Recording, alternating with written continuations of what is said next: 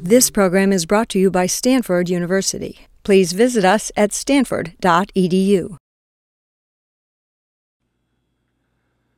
This presentation is delivered by the Stanford Center for Professional Development, providing graduate-level education to working professionals, online, on campus, and on-site. For more information, please visit study.stanford.edu.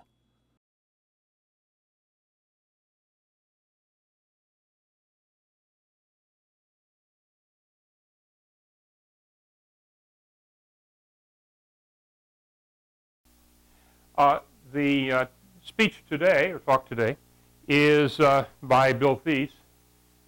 Bill has been working in the area of microfluidics, which is an unusual way of performing chemical analyses on a device. And since it's programmable, it really stretches the limits of multi-core computing and compilation there too. I think it's going to be a great talk. Bill? Great. Thank you, Dennis. Give him a welcome. Oh. Thank you. So it's great to be here today to talk about some of the interdisciplinary work that we've been doing in our lab recently. And the high-level goal of this project is to leverage recent advances in microfluidic chips to enable biologists to perform a broad class of experiments that are impossible to do using current techniques. We're taking both a hardware and a software approach, where we're building a new class of general-purpose chips to execute new experiments, and then inventing new programming languages and compilers to enable biologists to program these chips just like they would program a normal computer. And we think by enabling this programmability, you can really unlock the potential of the coming revolution in biology, just like programmability was key for unlocking the full potential of silicon computers. So I'd like to begin by acknowledging our collaborators. This is really a deeply interdisciplinary project with close collaborations. I sit in the Computer Science and Artificial Intelligence Lab and work with Saman Amarasinghe. And we've been collaborating very closely with Todd Thorson's group in the Microfluidics Lab at MIT. So students JP Urbanski and David Craig have invested many hours in helping us make all of this work. We're also collaborating with the Harvard Medical School, Jeremy Gunawardina's group, and the Colorado Center for Reproductive Medicine, Professor Mark Johnson's group. So how did we become interested in this area? Well, we just basically started noticing all the cool stuff that was going on with microfluidic chips. So for those of you not familiar, microfluidic chip aims to integrate all of the biology lab functions onto a single small plastic device. So as you can see, it has inputs and outputs. It has different sensors for seeing what's going on the device, pH, glucose, and so on. Actuators for affecting how the fluids are moving. You can mix fluids, do PCR, electrophoresis, and so on. And compared to their typical big laboratory counterparts, they have a lot of benefits. So you have very small sample volumes, which is important if you have expensive reagents that you're using. You can do very high throughput because you're doing lots of things in parallel on these devices. And you can uniquely manipulate some of the cells and other species on the device using geometric manipulation. Broad array of applications spanning from cell biology through biochemistry, and people have recently also started to apply these chips to the field of biological computation, though that's not really our interest for the current work. So what really is exciting to us in this space, kind of from a computer architecture standpoint, is the technology trend in microfluidics. So this is a plot of the valve density, or the feature density, on these chips over the past 7 or 8 years. And it's from the Fluidigm Corporation, which is one of the leaders in this space. And as you can see, it's been doubling approximately every 4 months. So they had the first valve at the end of the 90s.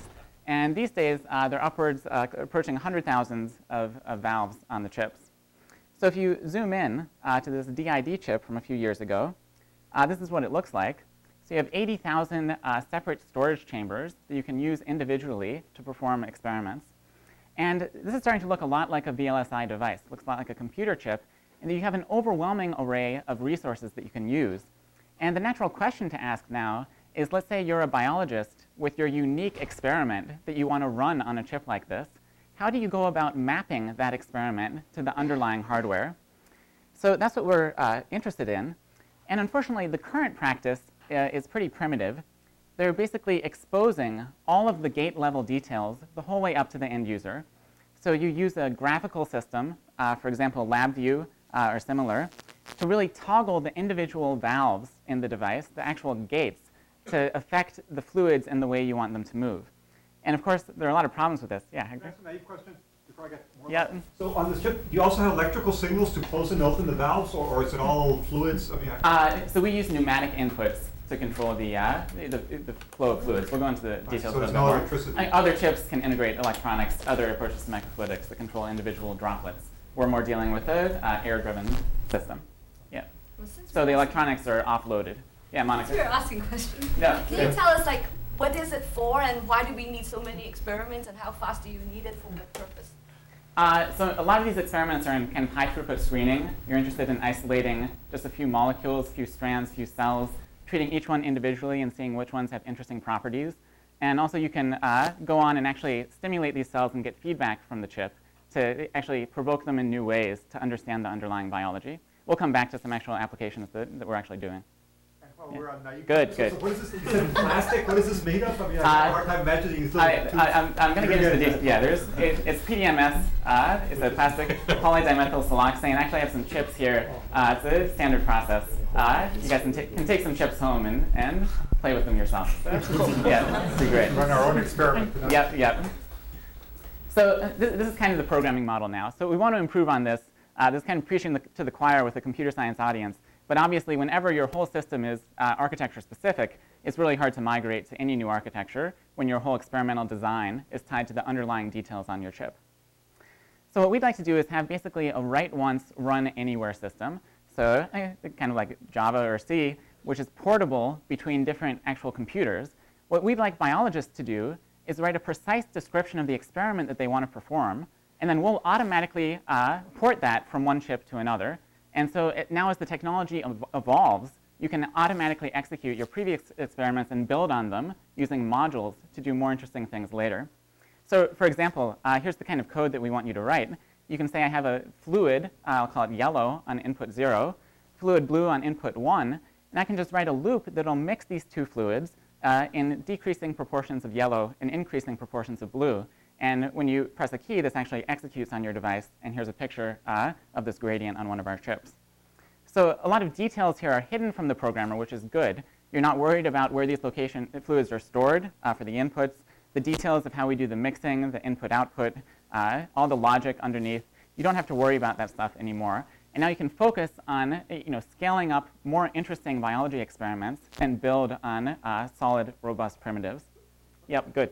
So this forest, what, over time? I mean, as time progresses, you're going to be mixing it differently? Yes, so we execute, this is a sequential program, and what we're doing is we're mixing different concentrations, and we're actually storing it. Yeah, this is a little bit compressed code for the PowerPoint version, but whenever you mix something, it'll actually, it'll store it in a location on the device. So, yeah. You could be storing these in a more explicit location. Yeah. Other questions? Is it von Neumann architecture? We'll get into the architecture design. Yeah. there are different architectures you could use. Good. Okay, so of course we translate this into the underlying sequence of valve actuations. So it's a big simplification to have a high-level language, as we know. Okay, so what we've been advocating is that to really deal with this complexity in microfluidics, that you need a well-defined set of abstraction layers for fluidics, just like you find in the computer world. So at the bottom of this picture, you have the hardware primitives, and I'm going to tell you more about what these are like. The analog would be transistors and registers in a computer. You can move up and build all kinds of different chips out of these primitives, and they could be general-purpose chips that can do a broad array of experiments, just like you see in the silicon world. On top of that, we'd like to introduce what we call a fluidic instruction set architecture, which provides a layer of portability between these different devices. So as long as you have basically a portable layer, you can escape the problems of having to retarget your experiment as the underlying chips are changing. And then finally, up in the protocol description language, analogously to C or Java, you want actual natural primitives that biologists can use to express the underlying computations or the experiments in their protocols. So this will kind of serve as an outline for the first half of my talk. And I'm just going to start at the bottom and work my way up through these layers. And of course, again, kind of preaching to the choir, but for biologists, you have to talk about why these layers are really useful, right? And they really proved useful in computer science. They really controlled the complexity and let us basically have a division of labor where no single person needs to understand all the layers inside your computer. You can specialize yourself to a layer and not have to be an expert in this case, biology, microfluidics, and computer science in order to automate a big reaction. Portability, we've been through. Scalability, when you're doing just 1 or 2 valves, you can do it by hand, but 80,000 starts to be a lot more challenging. And just expressivity. We'd really like to raise the level of abstraction in expressing these protocols that biologists use so that they can do more and more interesting things. So I'd like to start here at the bottom. Yeah? So are you using any existing formalisms? Formalisms for which For example, I mean, there's a lot of work done in biology in formalizing biological processes. Right. The name escapes me. There's a researcher in Cambridge, Microsoft. Yes, I've seen some of the membrane type computing models, things like that. So we're actually not trying to model the underlying biology. What we're trying to do is make it natural to direct an experiment. So how do you control the operations on the device so that the biology will take care of itself? So are you using any existing formalisms? It's not a very formal framework. Yeah, you'll see how the programming works out. But we're very practical at this point. Yeah. Pragmatic, yes. OK, so I'd like to start at the bottom and just give you kind of a whirlwind tour of what you can do with microfluidic primitives for people not familiar. So probably the most basic primitive is a valve. And this was actually developed by Stephen Quake's group, who's now a professor at Stanford. So he's kind of one of the leaders in this space. And the way you build a valve is by having 2 layers in your device. So you have a control layer where the pneumatic inputs are plugged in and can exert pressure on the lower layer. And the lower layer is where your fluids will actually flow during execution. So you start, I'm going to show you how to make a valve. You have 2 masks, just in a standard photolithography process. And you deposit a layer of photoresist on a wafer for each of the masks. And then you pour this plastic over your photoresist. You have a thick layer here for the control channel, and then a thin layer on the bottom for the flow channel. You can bake this plastic and peel it off of the mask, so you have independent units. And then you deposit the flow channel on a glass slide, and you punch a hole down into the control channel so you can put a pneumatic input in that place. Then you align the control layer over the flow layer and do a secondary cure, baking again, to get a monolithic device. And now you have this pressure actuator at the top, where if you pressurize this control channel, it'll press down into the flow layer and restrict the flow along this channel. So that's your fundamental primitive for manipulating the fluid flow, is preventing fluids from going down a certain path. And of course, the fluids are also pressurized externally, so the default motion is just to flow. So what can you do if you have a valve? Well, you can start building more complex primitives. So you might want to build an efficient multiplexer where you have a set of parallel lines and want to select one of them. So again, the red layer is the control layer here. And we're going to select a flow line of interest by basically blocking out all of the other alternatives. So the natural state of a valve is just open. All fluids can flow. So if you want to select an individual flow line, you need to have options to block either part of the flow that you want to restrict. So for example, if we're selecting the 3rd flow line here, we would actuate all of the valves except those overlapping the flow line. And I should have mentioned these thin connections don't form a valve. You need to have a thick area to get a closure underneath. So then the 3rd area would be free to flow. And this is how you can direct exactly what you want to happen underneath. So again, because we don't have complementary logic here, you actually need 2 log n control lines to select from n possible flow lines underneath. Yes? So you have this device which creates a path, but what do you do about the residue? This is a fluid. It's a fluid. So it'll leave little pieces of itself. We're going to get there. You can either wash the channels, or you can isolate the samples from each other by having a background phase. For example, suspend aqueous samples in oil. So we'll get to that question in detail. 3rd primitive is a mixer. Of course, mixing is kind of the center of many biological experiments. You want different concentrations of various fluids in your system. One way to do a mixer is with a rotary system, where you load one sample on the bottom, load another sample on the top, And then you can use peristaltic pumping to actuate the fluids in a rotary motion, and they flow around until it's homogeneous. So you've accomplished mixing on the chip.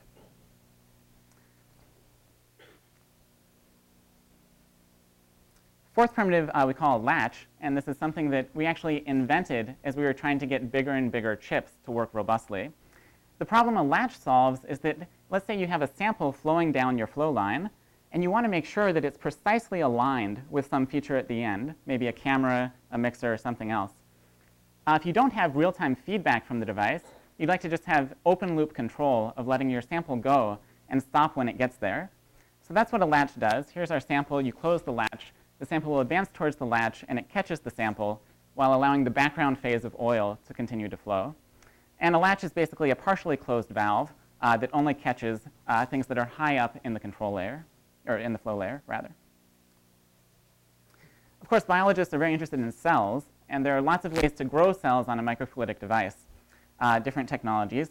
In our chips, we use a U-shaped microsieve inside of the chambers. So what you can do is, this is what every chamber is looking like now. It has little catches, basically, to trap the cells as they're flowing through in a culture medium.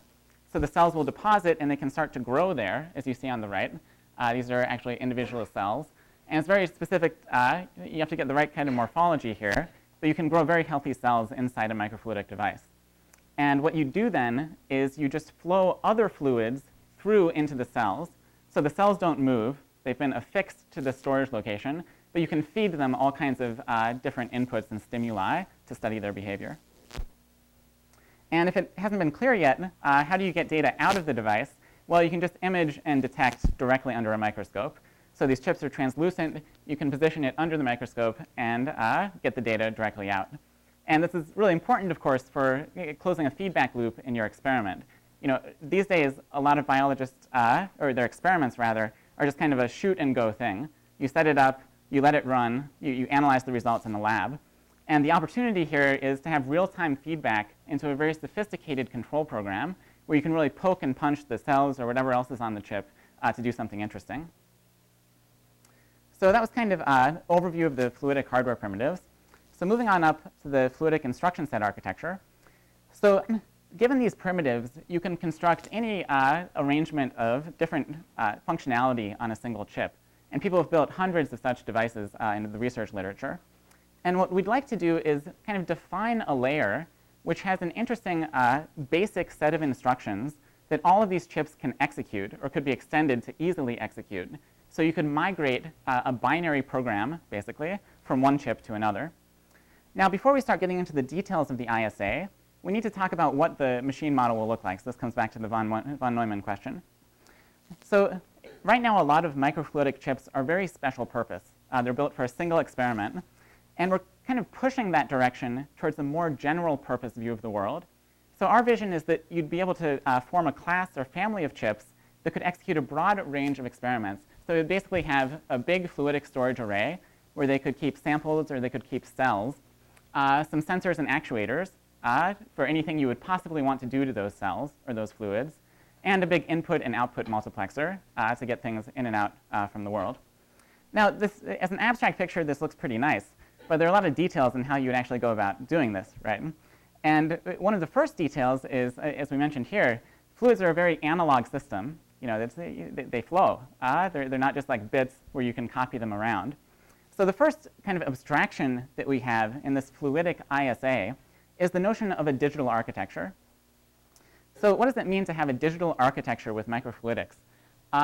Well, recent techniques, and some of which we've helped develop, can actually isolate one sample from another inside these devices. So you can talk about actually isolating a unit of sample and manipulating it independently without appreciable loss on the channels or other places in the device. And so now we can have an abstract machine where all the samples, let's say, have the same unit volume. So this is looking like a digital architecture. You have individual samples of fluid, and you can move them to different places on the chip or operate them as you want. Yes? Is the residual problem greater or smaller at that smaller scale? So, compared to like a big laboratory. Yeah, on a percentage basis, I'm not sure. I mean, I'm sure pipettes have a residual problem too, but this is going to be a focus of the talk. Big challenge is the fluid loss, right? So it's impossible to build a completely perfect chip that will not lose any fluid as you're moving them around, right? You're going to have evaporation, adherence to the channel walls. You'll lose some species one way or another. This is a lossy physical system. So if we want to maintain this digital abstraction of having a single unit volume everywhere in the chip, we have to somehow address this question of loss, because otherwise we're just going to have immediate scalability problems. So how do we do this? Well, we're not the only field with a problem about loss. Electronics obviously had this problem starting out. You had loss of charge in the hardware, and they nipped this at the bud by replenishing the charge. We have gain, thankfully, in electronic devices, and was really an enabling technology for letting the circuit scale up to much higher complexity. Now in microfluidics, instead you have loss of fluids at the bottom level. And what do you do about loss of fluids? Well, can you replenish the fluids? Maybe.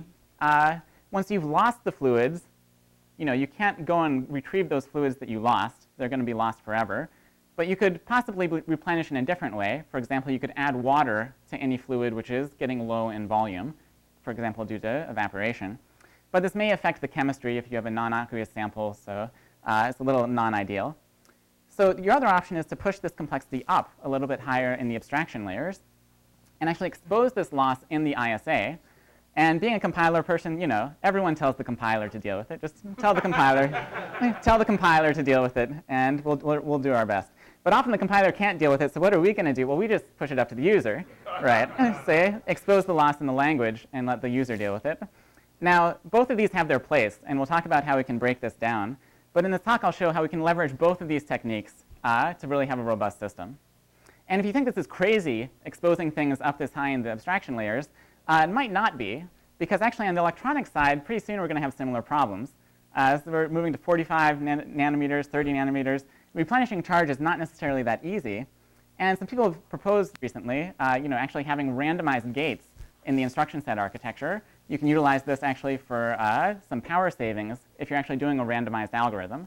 So these kinds of ideas, and maybe even higher. Let's say you have soft errors, and some people are proposing actual high-level solutions to those soft errors in the underlying hardware. So this might work both ways. It's just a front-edge problem in microfluidics. Yeah? So how does the replenishment of fluid problem scale with density? As you get smaller, the proportion or the surface area of the channels is going to grow to be fairly significant relative to the volume. So it gets worse as you scale. So it depends how you're isolating your samples. So if your samples are touching the channel walls, that may be true. Usually we're actually isolating our samples as a suspension in an oil, which is actually doing the transport around the device. So there, as you go lower, I can't really say about the scaling there. I mean, then you have other reasons for losing fluids. You have slight imprecision in your valve closing, slight imprecision in your other systems. So I think, time will tell. I'm not sure about that. Yep. Why don't you just use repetition for the lower level? Repetition. Have enough redundancy, and in simple case, if you know you're going to have 50% loss, you start at twice as much. Oh, sorry for twice as much. And the rest you can handle higher. So we do something very similar. Yeah, we'll get there. Yep. It seems like these devices are a lot cheaper and a lot faster to make than semiconductors are. And one of the reasons why you have a problem with loss is you're doing a general purpose device. So have you thought at all about trying to synthesize a specialized device instead and maybe cut down on the loss that way? So there's definitely an interesting approach, is having just automatically generating a special purpose device to do your experiment. In terms of loss, maybe. I mean, yes and no. I mean, you could imagine you could construct a general purpose device that's actually optimized around minimizing loss. And it could be the case that the technologies you need to minimize the loss in the long term might be a little bit more sophisticated. Maybe they take higher verification complexity, something that you might have a benefit of being in a predefined, well-built architecture. So it's a good point. I'm not sure in the long run. Yeah. So let's move into the ISA and address this idea of the loss. So let's just give an example instruction, which is the mixing instruction. So lots of chips can do mixing. They have all different technologies for doing them. If you're kind of going to draw a common layer across how mixers work, one kind of mixing that all different chips can support is mixing in equal proportions. So you start with one unit of one sample, one unit of another, combine them in a 50-50 mixture, and you can look at the result. So for portability, our mix instruction works like that. We'll move 2 samples to the mixer and mix them and store it in a destination cell. And now we're kind of embracing and exposing the loss up the layers of the ISA. So if you're going to expose some loss from a research perspective, we just well expose a lot of loss. So what we're actually going to do and see where it takes us is just nuke the other half of the sample. We'll dispose of it if you actually got it. But you can implement, for now, any chip that saves half of your fluid sample, and you'll be OK with our system. Now, current devices can actually do much better than that. And I think in a production system, you would want to lose a smaller fraction. But we'll see where this takes us. So back to the gradient generation example. We started with 450 valve actuations. You express this in the fluidic ISA. And of course, it's shorter. We're doing mixing between individual locations on the chip, as well as an input instruction that I didn't show you.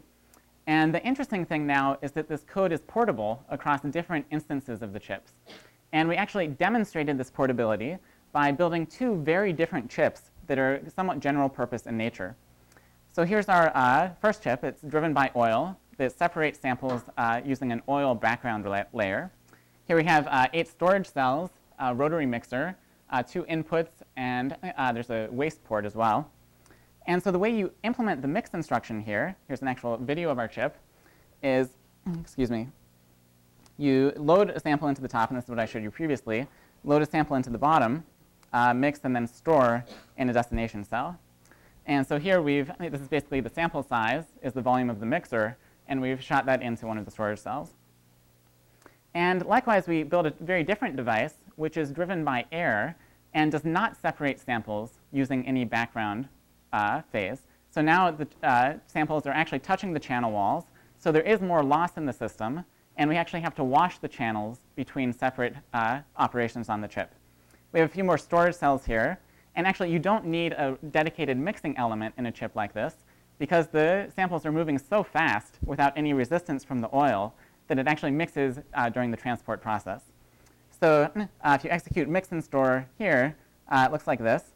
And it might be a little hard to see, but we're basically doing different mixtures of input fluids and storing them down into the storage array.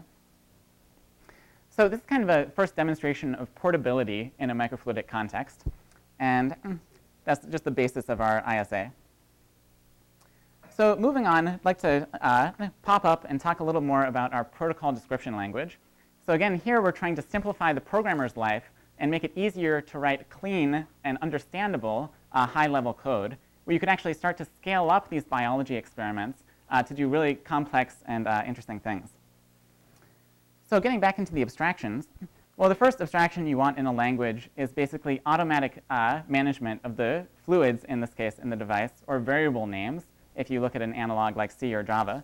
So of course, an ISA uses locations. In our language, we'll just use names instead. So we let you declare a variable of type fluid, and the runtime system will assign that fluid an actual storage location on the chip and track it throughout the lifetime of the program to make sure that it's where you want it to be at the right time. So it's a pretty simple but useful abstraction. So now we can talk in terms of yellow and blue instead of numbers. So the next step is fluid regeneration, which goes back to the suggestion here. So to generate our gradient, what we had to do was actually, we're using the variable green in multiple places here, in multiple places generating the gradient. And now, in a computer system, you use a variable, no problem. You can use it however many times you want. But if you're using a fluid on the chip, once you use it, it's gone, right? You're not going to, well, single use, right? Single use. So you're not going to use it again. So what can you do? Well, this is the loss problem that we've now exported in towards the high-level language. And what the high-level language does here is actually automatically regenerates that fluid for you based on the computation history that it observed you using to get the fluid in the first place. So what we do is now you can just declare a fluid green at the top as a mixture of yellow and blue. And you can use green multiple times. And our system will trace back after the first unit is gone and refire these instructions at the top to regenerate a sample of green. So now the code is obviously much cleaner, and it's automatically taking care of that loss issue by just regenerating parts of the sample. Question? What about things that require reaction time? Like if you had to mix green, but that only took, you had this. Oh, good. We're going to get to timing. Yeah. Any other questions on this slide? Anything that this doesn't work for? What's wrong with this? Well, I have a question. What happens if you have a species that you can't deterministically regenerate, right? You might have some biological sequence that you obtained via a very special process, maybe a mutagenesis of an existing DNA strand, and you don't know how to get that concentration back. So this is a case where if you refired the recipe that you used, it may have been a whole experiment that will produce a different answer next time. So we can't just rely on automatic regeneration. So for these kinds of cases, we also allow the user to specify what we call custom regeneration.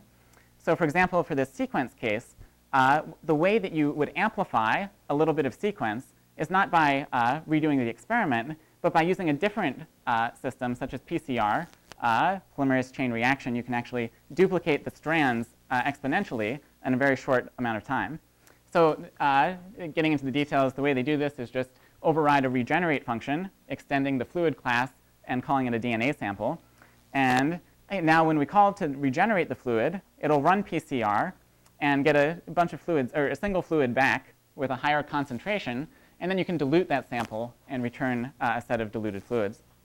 Question? Why couldn't you just figure out how much of this green stuff am I going to need Yep. in this computation? Yep. Just So that's enough volume initially to create a big tank. absolutely. There. So I haven't said anything about the order in which these operations were scheduled. So I've just said the semantics of the system. So when you get into scheduling, you can actually execute ahead in this system, see everything that you're going to need, and then lift all of the non-dependent computations to the top. So all the regeneration can be scheduled near the top. Yep. You've described a level of complexity that is unusual in a C program, to say the least. So coming back to the formalism question, there are a number of well-known formalisms like CSP or PyCalculus that I imagine could be extended to deal with the issues of determinacy and some of the other very complicated, which I consider very formal issues that need to be addressed by a programmer of such a system. Well, yeah, if you're looking for formalism, I think actually the closest one here would be functional programming. I mean, I'm more interested not in the formalism per se, but in the issues that the formalism addresses, like determinacy, like these mixing properties that you described. okay, I'm not sure if the formalisms you're referring to would necessarily help with determinacy. I mean, I think we could show this as deterministic. I'm thinking describing about the computation. those. Okay, yeah, it'd be interesting to talk in more detail. I don't have in mind exactly how I would apply specific formalism. But, yeah. I don't know, you may get to this later, but the thing you talked about with scheduling works great if you don't have any conditional branches or anything along that. Yeah. So are you going to talk about that later? A little bit, yeah. Okay. Yeah. Obviously, you can't see past a decision point with a dynamic analysis like that. Yeah. Good. So that's custom regeneration. Also, detail here. You need to specify the minimum quantity that you need to regenerate something. You can regenerate green from scratch, but you need 1 unit of this sample to regenerate later units. Also, some fluids may still be impossible to regenerate. For example, if you have a lysis product from the inside of a cell, that seems like a unique fluid that the programmer may not know how to regenerate at all. So for that purpose, we let you declare that as a unique fluid, which will just throw a runtime error if you try to regenerate it. Now, this sounds kind of evil. What's the point of having a unique fluid? Well, it can still be very useful for the programmer to basically keep track of these constraints in his actual program. So here you have a unique fluid, which is a lysis product. And then you might, since it's unique, you might want to dilute it and then use the dilution samples separately in your analysis. Now, this has a strong correlation with some research in programming languages. It turns out compilers in programming languages are also very interested in unique types, or linear types, they're sometimes called, to ensure that there's, for example, only a single reference on a given data object. And here it's usually for an optimization in programming languages. For example, you can avoid reference counting in a garbage collected language if you only have a single pointer on each object. And you can avoid synchronization. There are other things you can do. So there's a rich research area here. And none of the solutions we've seen published will directly apply in a practical way for this microfluidic case, and mostly because they often require more complexity from the programmer, a few more annotations, and also they're not sensitive to individual array elements. So for example, here, every element of this array is unique, and you would need to do an index level analysis of this program to make sure that every array element was only used a single time. So we can advocate more of a practical approach. We'll verify this uniqueness property in simple cases, but we'll have to warn conservatively about others with certain control flow. So this is kind of an opportunity for programming language researchers to dive in here, we think. OK, so that was fluid regeneration. Let's get back to this running example. So here's where we left our gradient generation. Next abstraction, which is very natural to add, is just having arbitrary mixing in a user-defined ratio between two of the input fluids. So on the left, we were actually mixing in equal ratios, because that's the capability exported by the underlying hardware. But of course, there's no reason the programmer has to match his commands to the underlying hardware. It turns out the compiler can translate automatically from these mixing ratios down into the underlying hardware. And I'll show you an algorithm for doing that optimally, actually, using the minimal number of mixing steps. Now, of course, if you have a 50-50 mixer, you can't mix certain concentrations, like a third, to an arbitrary precision, but you can have an error tolerance. And that's very natural for many biological computations already. And now, of course, you can just refactor this code, and you get back to our 5-line mixing gradient that we saw earlier. So moving on in the programming language, what else do you need to have a special abstraction for the programmers? Well, one thing is cells. So cells don't fit in naturally to the concepts of fluids that I've shown you so far. Unlike fluids, the cells actually fix themselves to a specific point on the chip. And the way we deal with this is with what we call a cell trap extraction, or cell trap abstraction, where you can basically talk about a specific chamber on the device. And the fundamental capability of a cell trap is just to let fluids flow from one side to the other, and possibly waiting for a while in the middle. And then you can populate your cell trap with cells if you send a culture through the cell trap. So what can you do with a cell trap? You can create a new one, gives you a unique location. You can drain the cell trap of its current contents and replace it with a new unit of fluid. Now, what's interesting here is that when you drain a cell trap, what you get out is a unique fluid, right? Because cells are very stateful processes that no one understands completely. If some fluid was flirting with a cell for a while, and now it's coming out, you don't know what's in that sample, and you might not be able to regenerate it by sending the same sample through again. So this is in the general case. However, practically speaking, biologists often want to monitor a cell for a continuing period of time, and may have a stable system coming out to monitor, for example, metabolites that are generated by the cell. So if the programmer chooses, they can actually call a different function, which is drain and regenerate, which will, instead of replacing the contents of the cell trap, will actually regenerate the previous contents of the cell trap, put it back in the cell trap, and then extract those contents to give you a regenerable fluid out of the cell trap. OK, so just to make this more concrete, here's an example. You could set up a cell culture with some simple steps. And then if you want to analyze the metabolites, you would put, for example, a simple solution, distilled water, next to the cells, and extract their metabolites with this metabolites fluid. And then you could use that metabolites variable however many times you wanted, and be guaranteed it will come back at the right time. And at the end, you might stain the cells for later imaging. Now, of course, there's a dependence here that you have to actually use these regenerable fluids before the cell trap is filled with a different fluid that might alter the state of the cell. So this is again addressed by this runtime scheduling that makes sure you finish the uses before you're refilling that cell chamber. And of course, this is very similar to unique variables. You can't do it soundly in the general case, but we can give you warnings to make the programmer's life easier. OK, so the last abstraction in the language it deals with timing constraints. So someone asked about timing. So of course, timing is very important to all biological procedures. You need to often wait for something to happen on the chip. You need to wait for cells to grow, wait for your enzyme to digest something, and so on. Sometimes you need to do things very quickly, before waiting too long. For example, avoiding precipitation in a sample, avoiding photo bleaching, things like this. And sometimes you have an exact delay. Every 10 seconds, I need to take a reading. So the runtime system really needs to have an exact notion of how it's timing the operations. Now, from an API perspective, this isn't too complicated. We just add a method to fluids and to cell traps that say the next time you use this object, it has to be within the given timing parameters. So we say use between time n and time m is looking forward from the time of the call to this function and saying the next use of the fluid has to be within that given window, or the next time you refill the cell trap.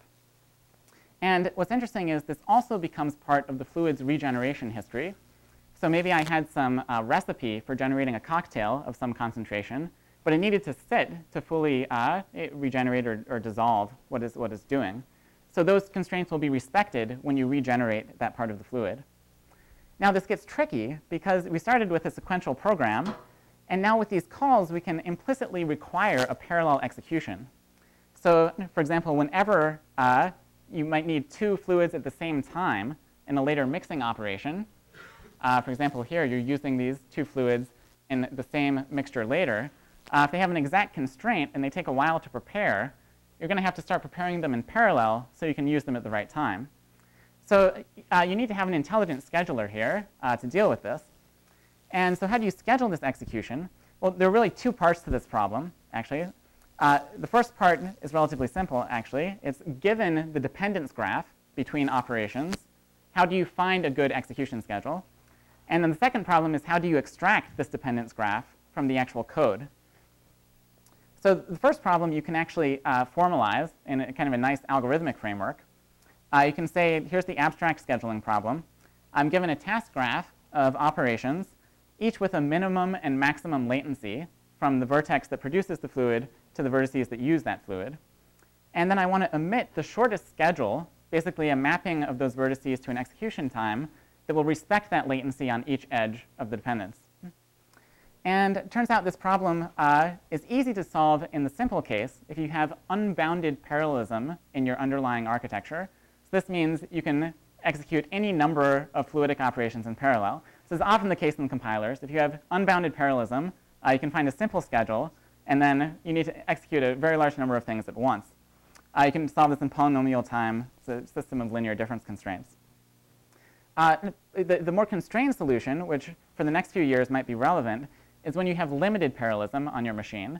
So your number of parallel mixtures is actually approaching the capacity of your machine to execute those operations. So this adds a constraint only. K vertices can be scheduled at once. And you can show this is NP hard. You can reduce from partition. And so you basically have to rely on some greedy heuristics for scheduling this kind of thing, or even an exhaustive search if you have a very small program. Now, it might concern you that we have an NP hard optimization problem for correct execution of your protocol. Right? That sounds like a situation you wouldn't want to be in. But it turns out this already exists in all kinds of embedded systems. If you're really pushing the limits of, let's say, your storage capacity on, on a phone, and you're calling malloc, I mean, malloc guaranteeing that your allocations will fit in a fixed location also turns out to be NP hard if you formalize it certain ways.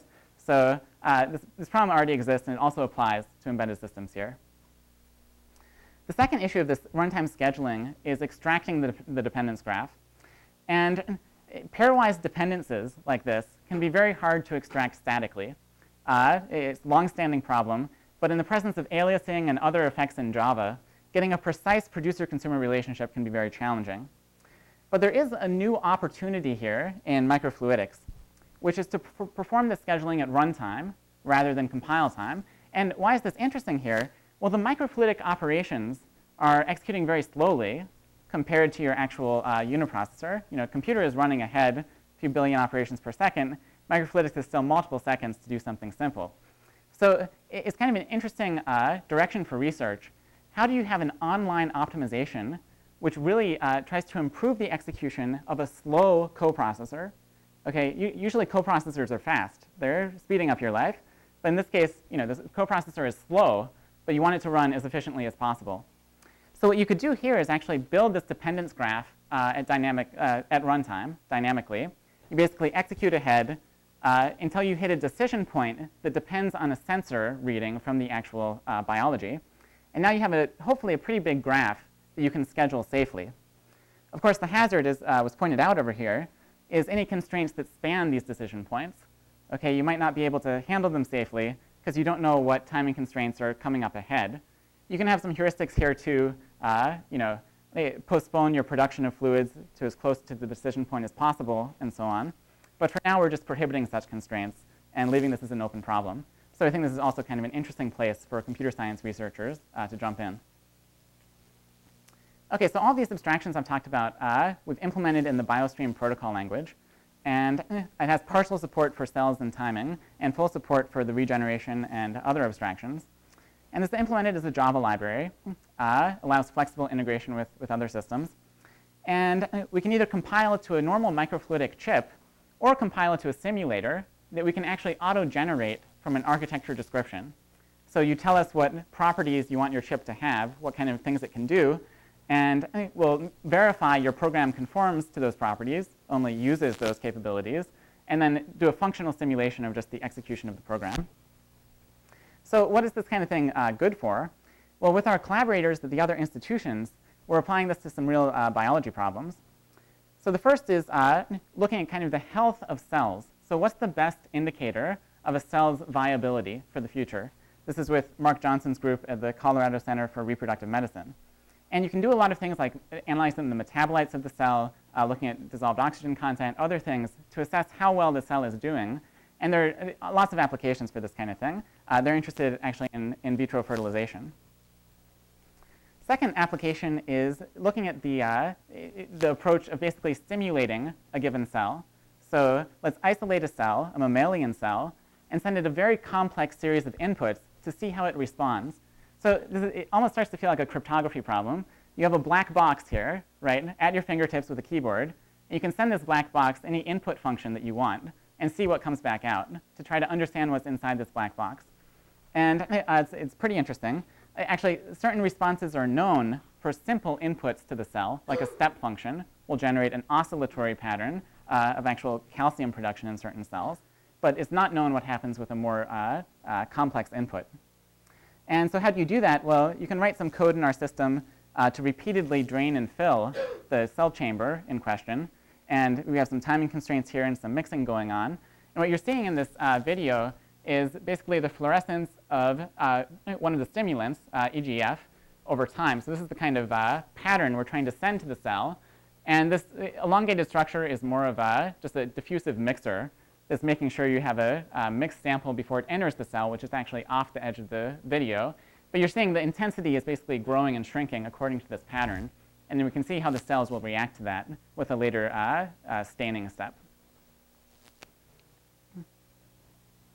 I'm actually going to skip this slide.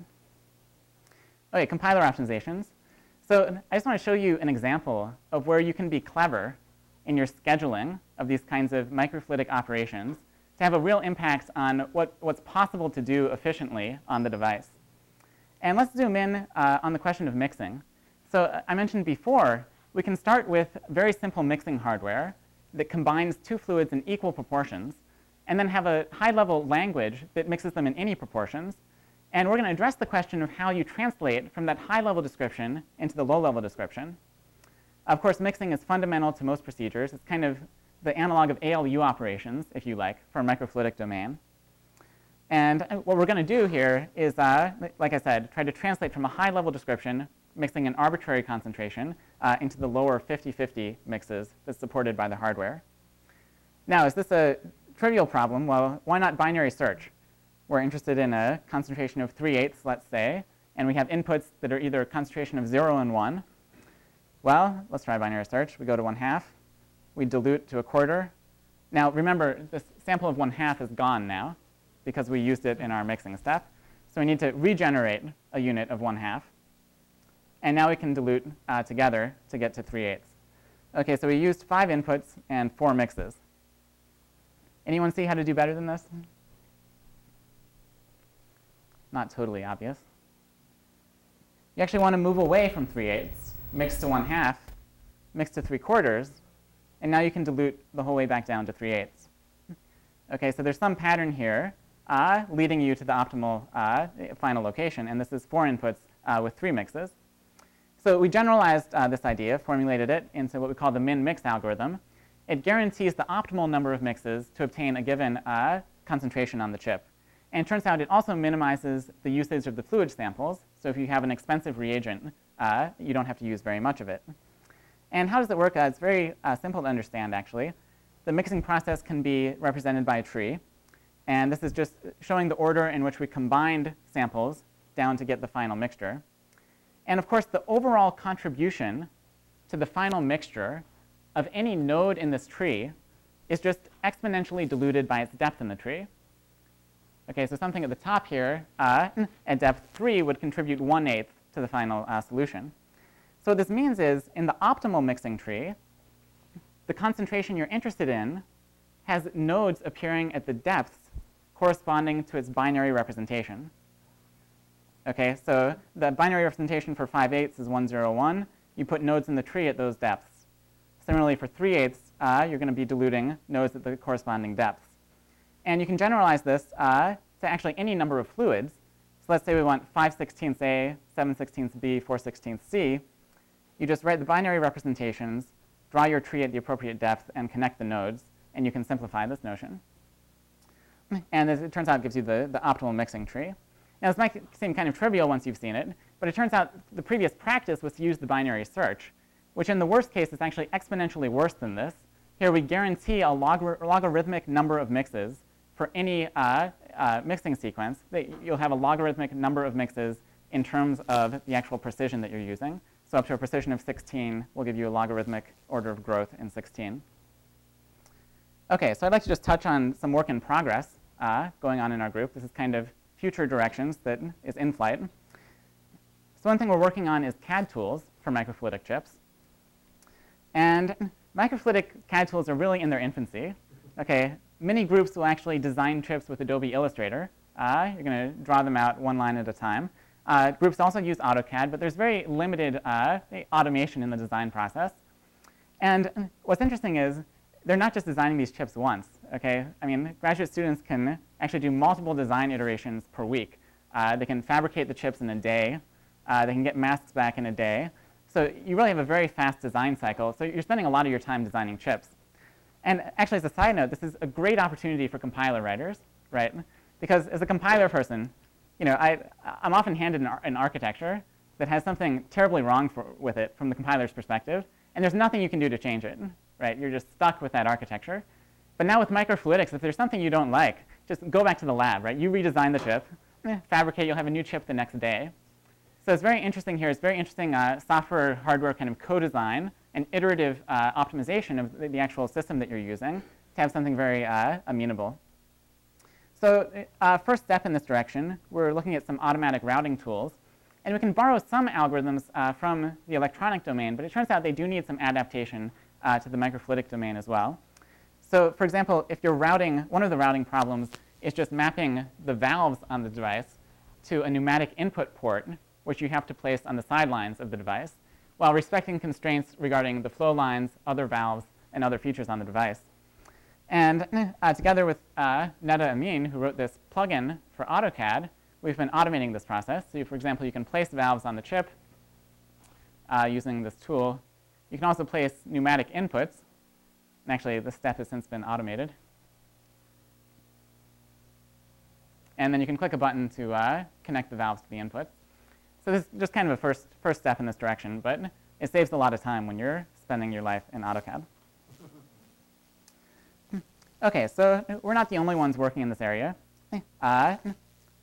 There's another group that built a system called AquaCore. It actually built on our original system.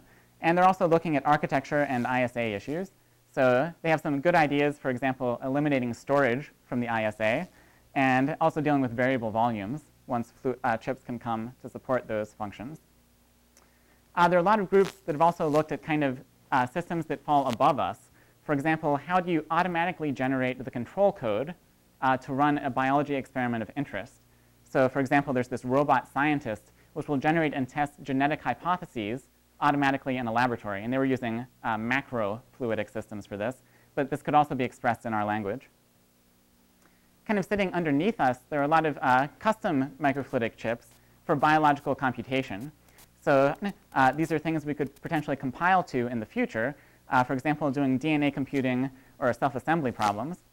And this is actually a really interesting overlap area, because biological computation kind of has a lot of promising ideas. It has DNA computing, there's biochemical signaling, you can do biomolecular automata, all kind of technologies, but there's no biological computer yet that can assemble itself, sustain itself, program itself, get up and do everything automatically.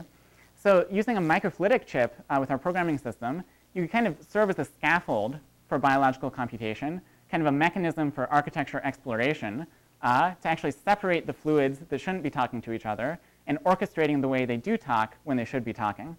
So this is something we're interested in pursuing as well. Also, there are other people building general purpose microfluidic devices. So I showed you this soft lithography chip, which uses the two-layer process. There are alternatives to that as well, using droplets, for example, using electrowetting, dielectrophoresis. And we're not necessarily advocating one design or another. We really think that the programming model should be portable across all of these underlying chips and extract the commonalities. OK, so to conclude, I've been talking today about abstraction layers for programmable microfluidics.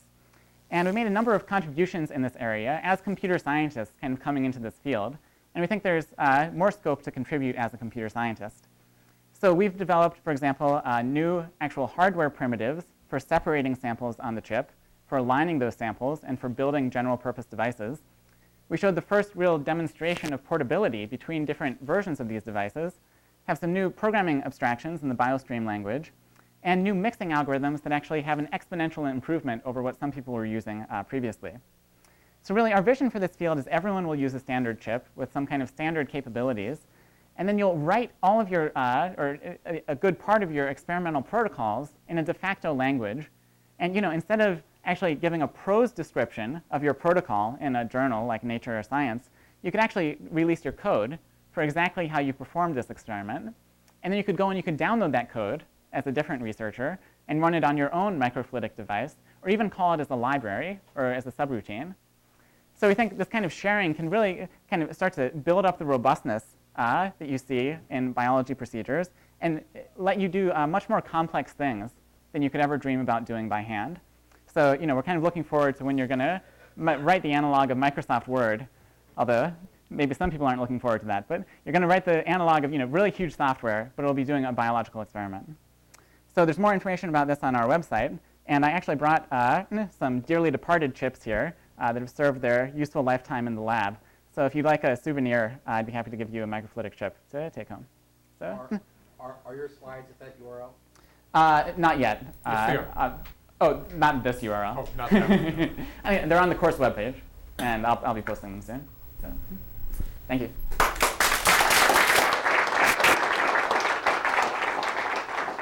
We have time for a few questions. Sure. As a student. Or maybe we should go back. Yeah. So I work with various chips doing VHDL, Verilog type of things. Mm-hmm. Is there any work in using that same kind of construct to build the chips themselves? Oh, right. Yeah, that's an interesting direction. I haven't seen anything like that so far. But what would be really interesting, especially, is to have an abstract description of your experiment and then automatically generate a chip to do that, and automating all layers of that process. Yeah, that's kind of where we're headed with the routing, because without routing, you're not going to get very far writing in Verilog. But I think that's a great direction to push. I haven't seen that yet. Has anyone built any kind of plugins for, I don't know, some of the IC design software? Right. I haven't seen that. There is a commercial tool. I think that, I'm not sure if it's Fluidigm or a different company uses internally, but there's nothing publicly available that you can buy. So, yeah, could be interesting. Let me come back. Yep. How applicable are the abstractions you've developed to human scale high throughput chemical research, where you've got like a robot arm mixing test? Right, absolutely.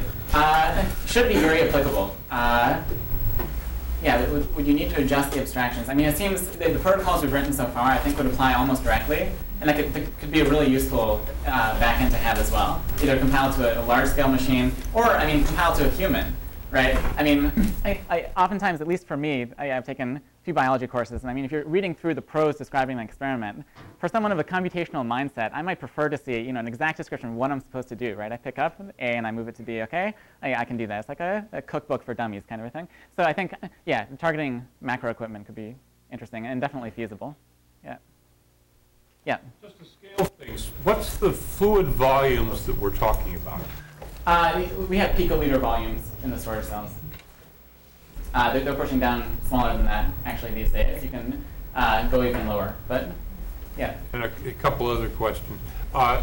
Transport by pneumatics seems like a rather arcane choice. I would have thought that you would have used some other pumping mechanism. I know Caliber used electrophoretic and used that with good success.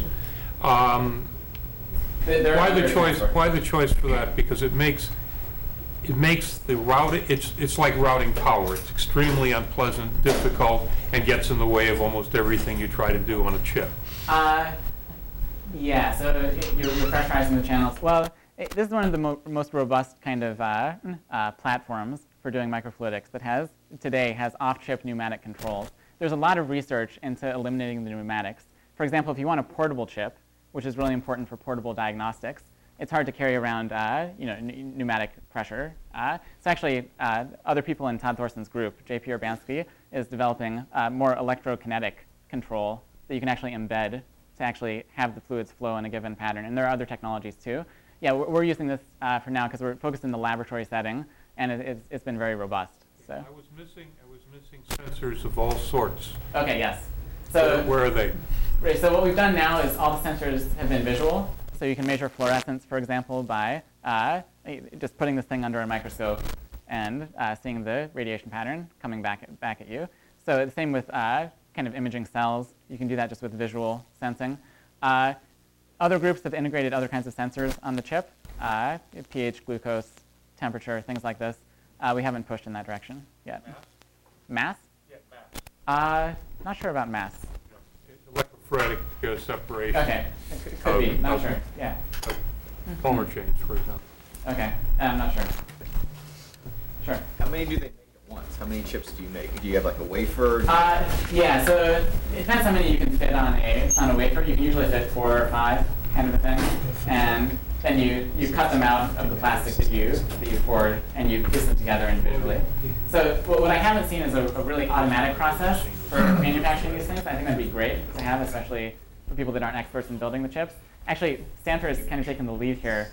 There's a microfluidic foundry affiliated with Stephen Quake's group that will actually outsource the production of chips for you. So, yep.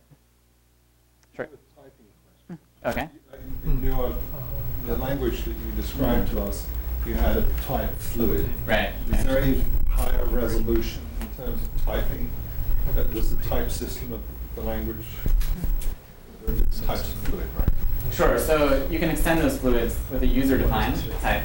Our library right now doesn't leverage any other specific types besides the unique fluids that I mentioned. So you could, for example, we still have a DNA sample subclass in the fluid to provide certain operations that are specific to that kind of fluid. So users can do what they want. There may be others out there. But from a programming language point of view, I think that a higher resolution of the typing system would be something that you want. Well, you can make it as fine-grained as you want. You just define other subclasses of fluid. Right. So. Is there, have you specified what those... Oh, what the interesting subclasses of fluids are? Haven't broken it down too finely. I mean, I think you want to separate it probably based on, what kind of things you're carrying around in the fluids. Is it a DNA sample? Is it a cell extract? Is it an aqueous sample? Is it not aqueous? Is it regenerable? That's the unique characteristic. There are other classifications you could have, but right now our system isn't really leveraging that information for anything, so we don't want to stipulate that down. Can you give us some numbers? Like, I mean, what are the sizes? What are the number of inputs, outputs? How long does it take? How many lines of code? How many people have used it? How long does it take to do an experiment? In just general. Oh, for the chip? Everything. Yeah, BioStream, how many lines of code is that? I don't know. Probably a few hundred kind of a thing, a few thousand, I guess. I haven't actually counted that. We have, our example programs right now are pretty small. This is a chicken and egg problem, obviously, designing really long experiments with chips that can execute them. So we have a handful, I don't know, 5 or 6 kind of realistic protocols implemented, a few hundred lines in each one or in some of them. How many people have used these chips?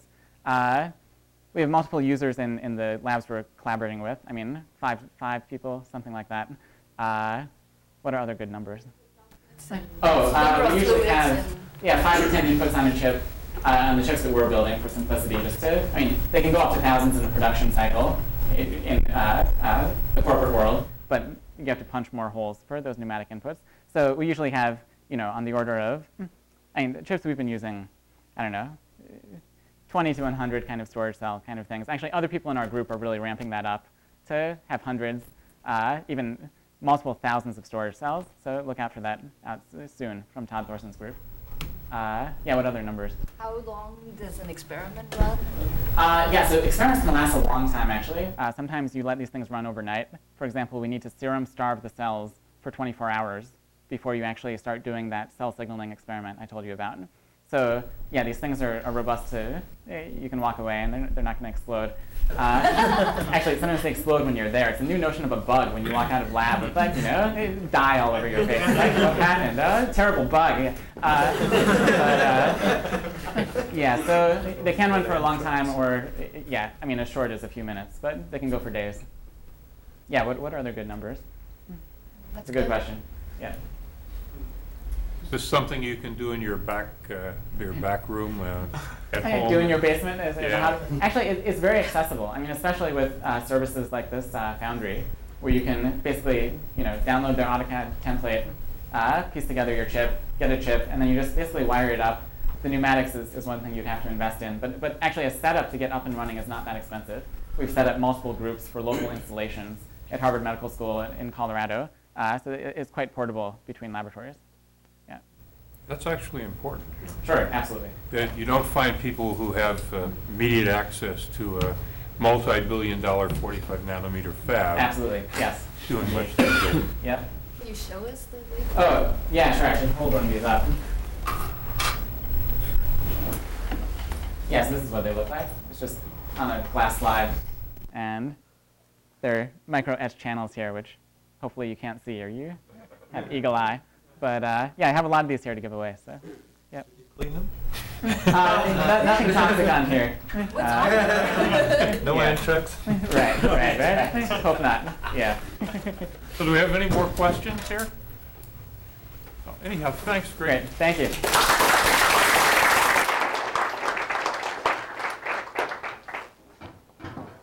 For information on other online Stanford seminars and courses, please visit study.stanford.edu.